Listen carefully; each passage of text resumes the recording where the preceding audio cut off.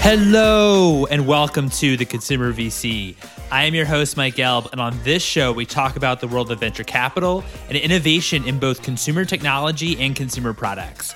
If you're enjoying this content, you could subscribe to my newsletter, theconsumervc.substack.com, to get each new episode and more consumer news delivered straight to your inbox. Our guest is Brandon Yahn, co-founder and partner of Convivialité Ventures. Convivialité is Pernod Ricard's venture arm and the second largest wine and spirits company in the world. Their focus is to invest in technology companies that are changing the way people socialize, entertain, and change their experiences together. We discuss his approach to thematic investing, how he thinks about strategic and non-strategic investments, and what particular areas within consumer technology he's fascinated by.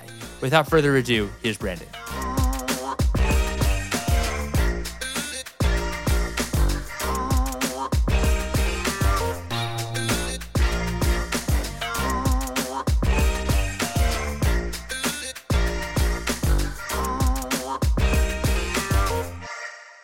Brandon, thank you so much for joining me today. How are you? Doing really well. Thank you. Happy to be here. Yeah, everything's good. So what was your initial attraction to technology and innovation? I studied industrial engineering when I was an undergrad, and one of the principles there was around process improvement. And it's something that's embedded in kind of how I think about the world overall. So generally, for me, always trying to learn new things, figuring out how to make things better. And I think in consumer in particular, I'm interested in understanding changes in consumer behavior, how technology can lead to new business trends. So I think that's kind of just been embedded in how I think about the world generally around, how technology and innovation can change and make things better. What led you to end up in San Francisco and also working in technology? And why, when you thought about process improvement, why did you think about the whole tech industry? Yeah, so I ended up in San Francisco originally because I went to business school at UC Berkeley. So moved out here originally just for business school. Generally, I always had an interest in startups and entrepreneurship. I worked for my dad's small business as a kid growing up in West Virginia. And for me, I saw Berkeley as a way to build a network within Silicon Valley in the startup and VC ecosystem. I saw that this is really the hub. And, back in 2010 when I initially moved here and, still very much is today. And then when I got to the Bay Area, just dove right in. I led the entrepreneurship group while I was at Haas at business school.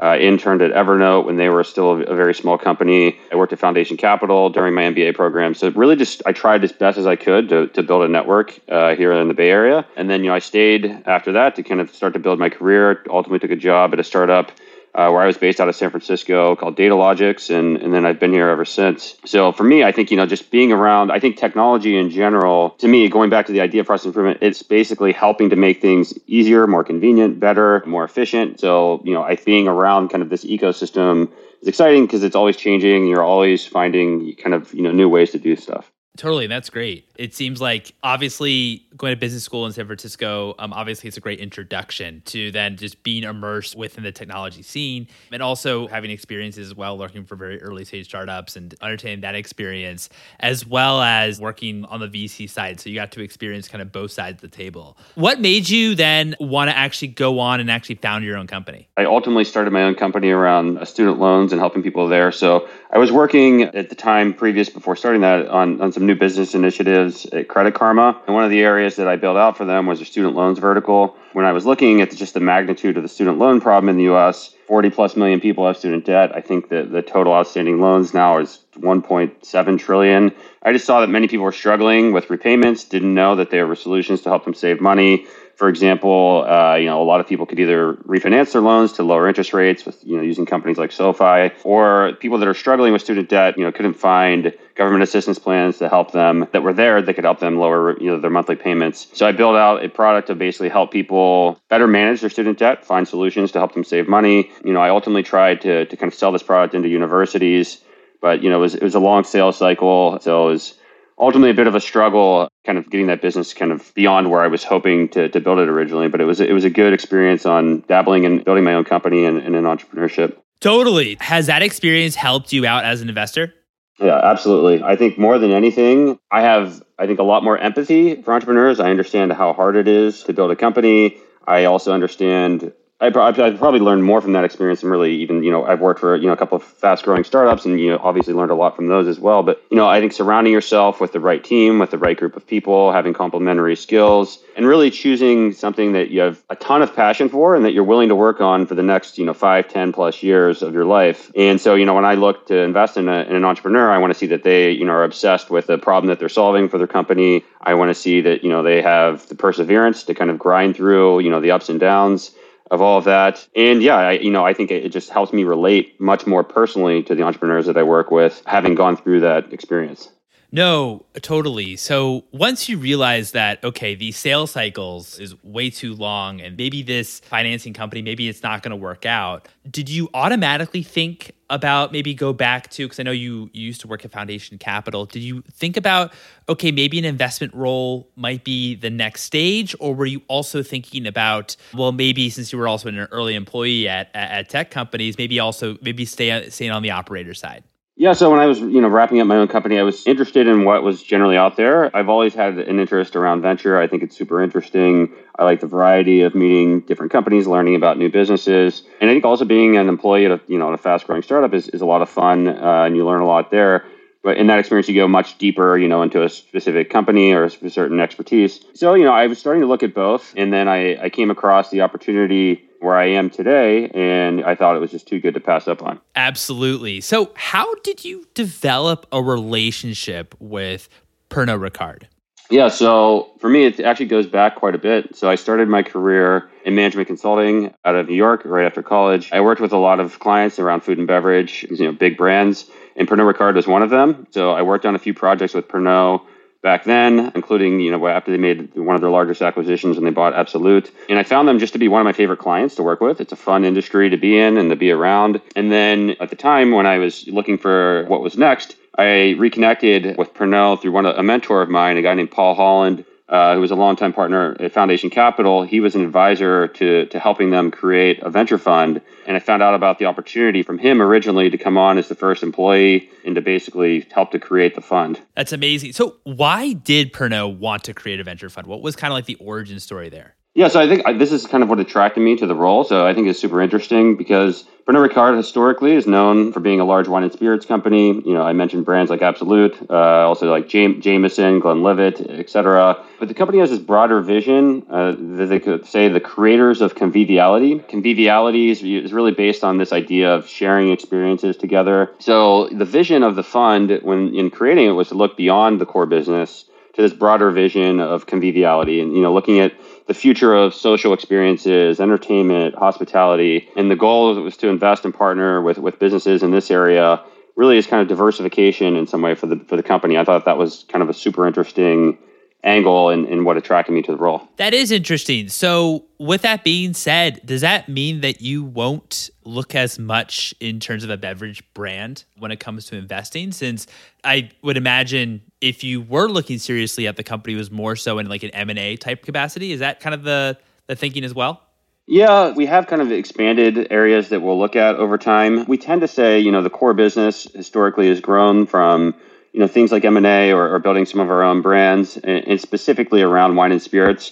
So we kind of let the core business continue to do what they're good at and let them focus on that. We are looking at things that could be, alternatives to the core business in beverage. I'd say it's not kind of the core focus of what we're doing day to day, but we do kind of look at things kind of outside of the core in general. And if something in beverage may fit into that, then, we would also take a look at that from a venture team point of view. I know that your space and your focus is consumer experience, or maybe one of your focus is consumer experiences. What are maybe some examples that you right now are very interested in, or different sectors that you're looking closely at?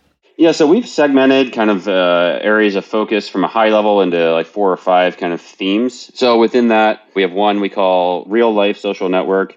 And this is the concept of enabling kind of fun or social experiences with other people in real life. Obviously, COVID, you would think maybe had an effect on that, but, we've still seen strong performance in a lot of our portfolio. So there we had companies like Avant Stay or Fever or Outdoorsy. Another one we call redefining retail. So that's kind of following the evolution of e-commerce or delivery or experiential retail and how that affects our business in some way. So there we have investments like Zola, Glovo in Europe, or Chow Now. Another we call distant togetherness. So this is the idea that people are creating social experiences online or not when they're necessarily in person together. So there we have Wave, which is like a virtual concert company. We're in IRL, which is like a group chat and kind of event planning app. And then another is home entertainment. So there it's basically enabling fun experiences at home. So it's generally something, we've seen within our industry. So there we have investments in Common, which is a co-living company, Peerspace, which is a marketplace for event spaces. And then finally, I think that the last one, going back to, your question earlier around beverage, we have this concept that we call conscious hedonism, where this basically is following the trends of within beverage. If people don't necessarily want to drink alcohol, what is it that they're looking for? So,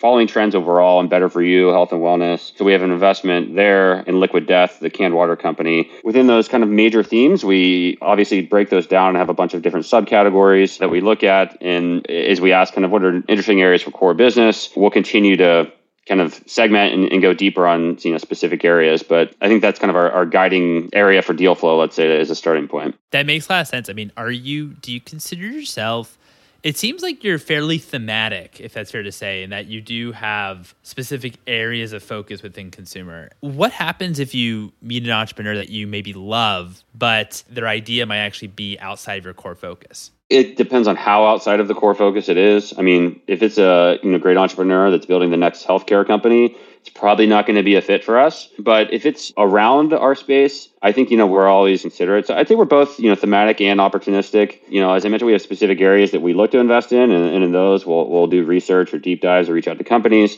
But we see a lot of other opportunities, through our VC network or our founder networks, and we can be opportunistic and move quickly on new opportunities as long as it's not, too far away. It kind of just depends on exactly what the company's building. But we are overall thematic, but we're happy to, if we find a really amazing company that we think could be a fit in some way or another, either now or in the future, we're happy to consider that. Yeah, so you're thematic, but you love to be surprised. You don't mind being surprised. Very, very cool. Very, very cool.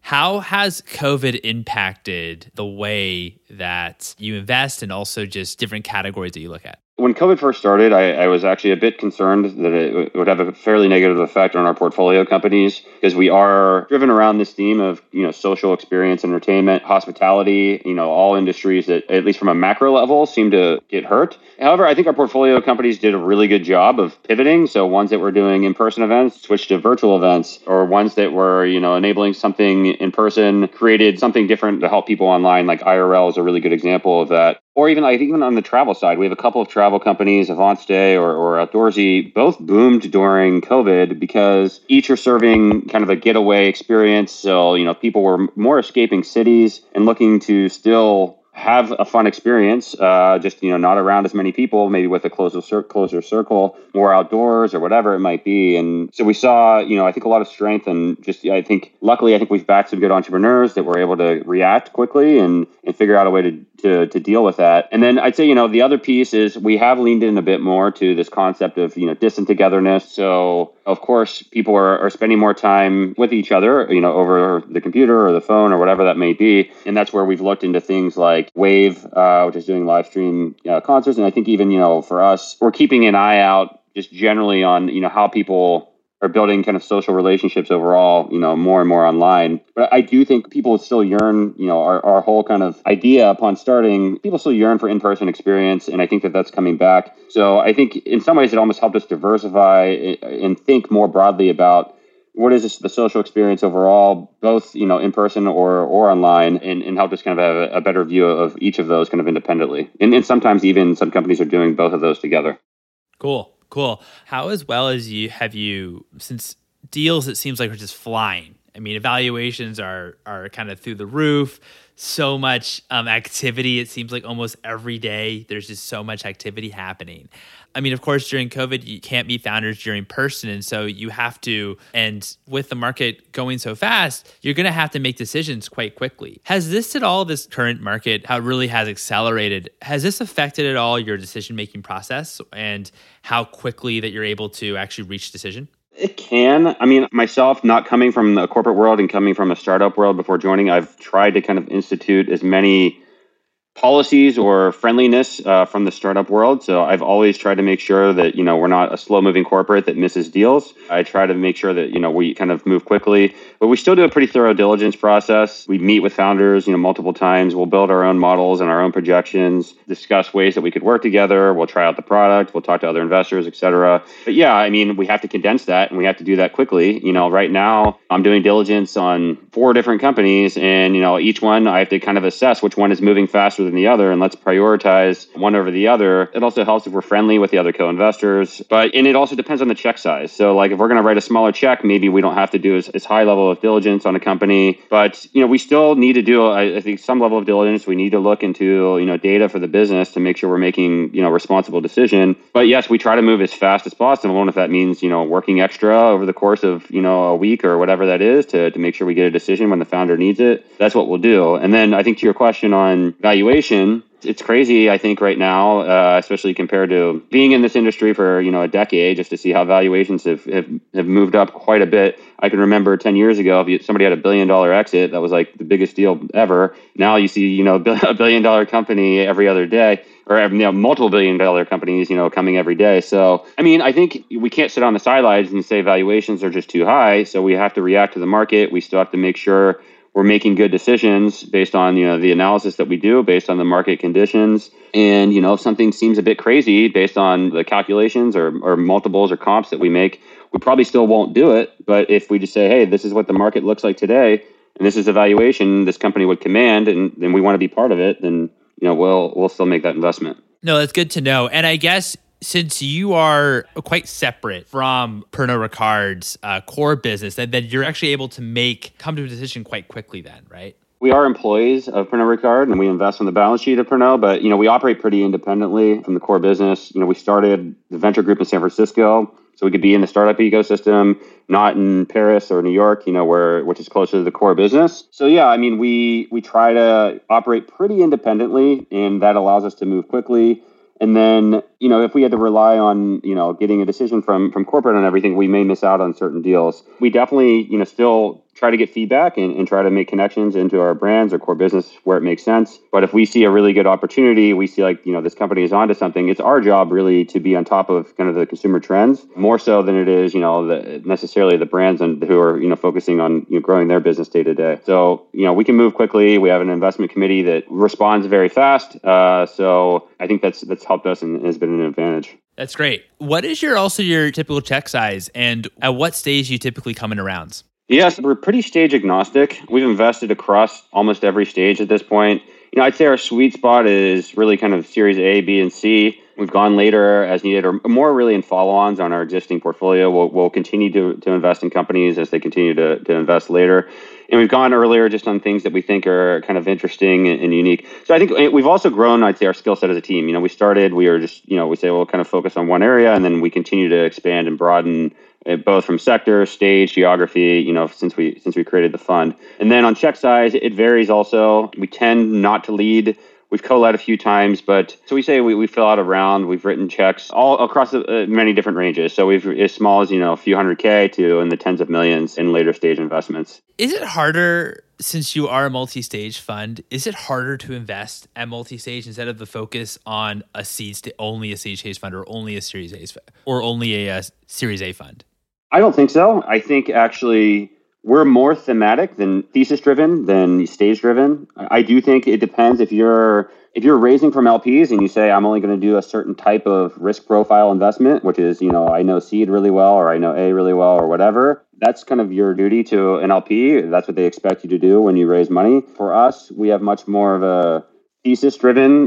We like companies that fit into a certain type of business. It's going to create kind of something, big around consumer technology in general. And if we see them early, great. That's ideal. That way we get, more ownership and, have more of see more of that growth. If we don't come across it till a later stage, but we still think it's a really, great fit for our portfolio and we think we can be helpful, then we'll come in later stage too. And, so ideally we see things earlier, that would be kind of best, but we're open to finding kind of the right companies that fit our thesis, as opposed to being very, focused on a specific stage. What's one thing that you would change about venture capital? I'd like to see probably more diversity in general. I think the more different views you have at a firm, the better you're able to understand, especially I think in consumer trends, consumer problems. I might have one point of view and somebody else has a completely different background from myself. I might not be the core customer for a certain product. I think diversity at all levels. So I think diversity of age is really important, especially in consumer, diversity of gender, race, geography, socioeconomic backgrounds, et cetera. Because I think, the more perspectives you have, the better you can understand different consumer issues. Like, I think a good example might be,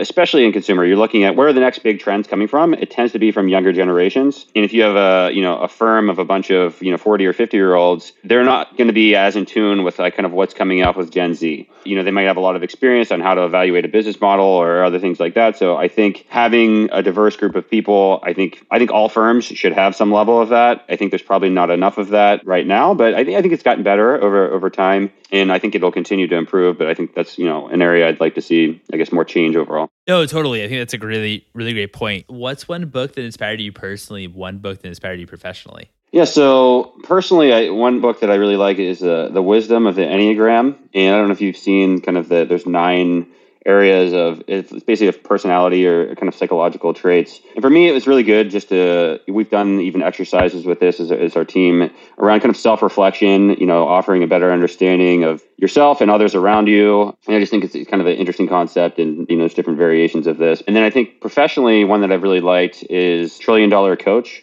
which is the book about Bill Campbell, who was the former Intuit CEO, but coached to a lot of different Silicon Valley execs, like I think Steve Jobs and the Google founders. And what I liked about that book is really, his level of kind of respect or friendship for people and just like the power of building relationships. And I think as an investor, it's motivated me also on just building good relationships with founders. And that doesn't mean you have to be best friends with them. It's having hard conversations when you need to have them, but building trust with, with the people around you. And I think he clearly, did a great job of that. So it's basically kind of like a biography of him. You're the first person to bring that book up. Really excited to add that to our list, as well as your other book. They both sound amazing. My final question for you is, what's one piece of advice that you have for founders? Yeah, so I think what I see sometimes from founders is they have some idea or they'll reach out and they have, something that's, I'm not so sure they're solving a problem. So I think it's, find a pain point for consumers and focus on solving that problem. I mentioned earlier the importance, I think, surrounding yourself with a team of complementary people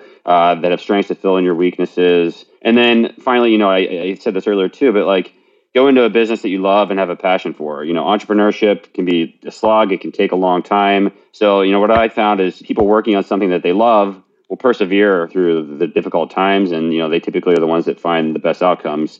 So I think, in summary, like work on something that you love, find people that are complementary to yourself and, make sure that what you're working on is, solving some sort of problem for a consumer. How do you analyze as an investor how large a pain point could be? Like if an entrepreneur comes with you and says, this is the problem that I want to solve for.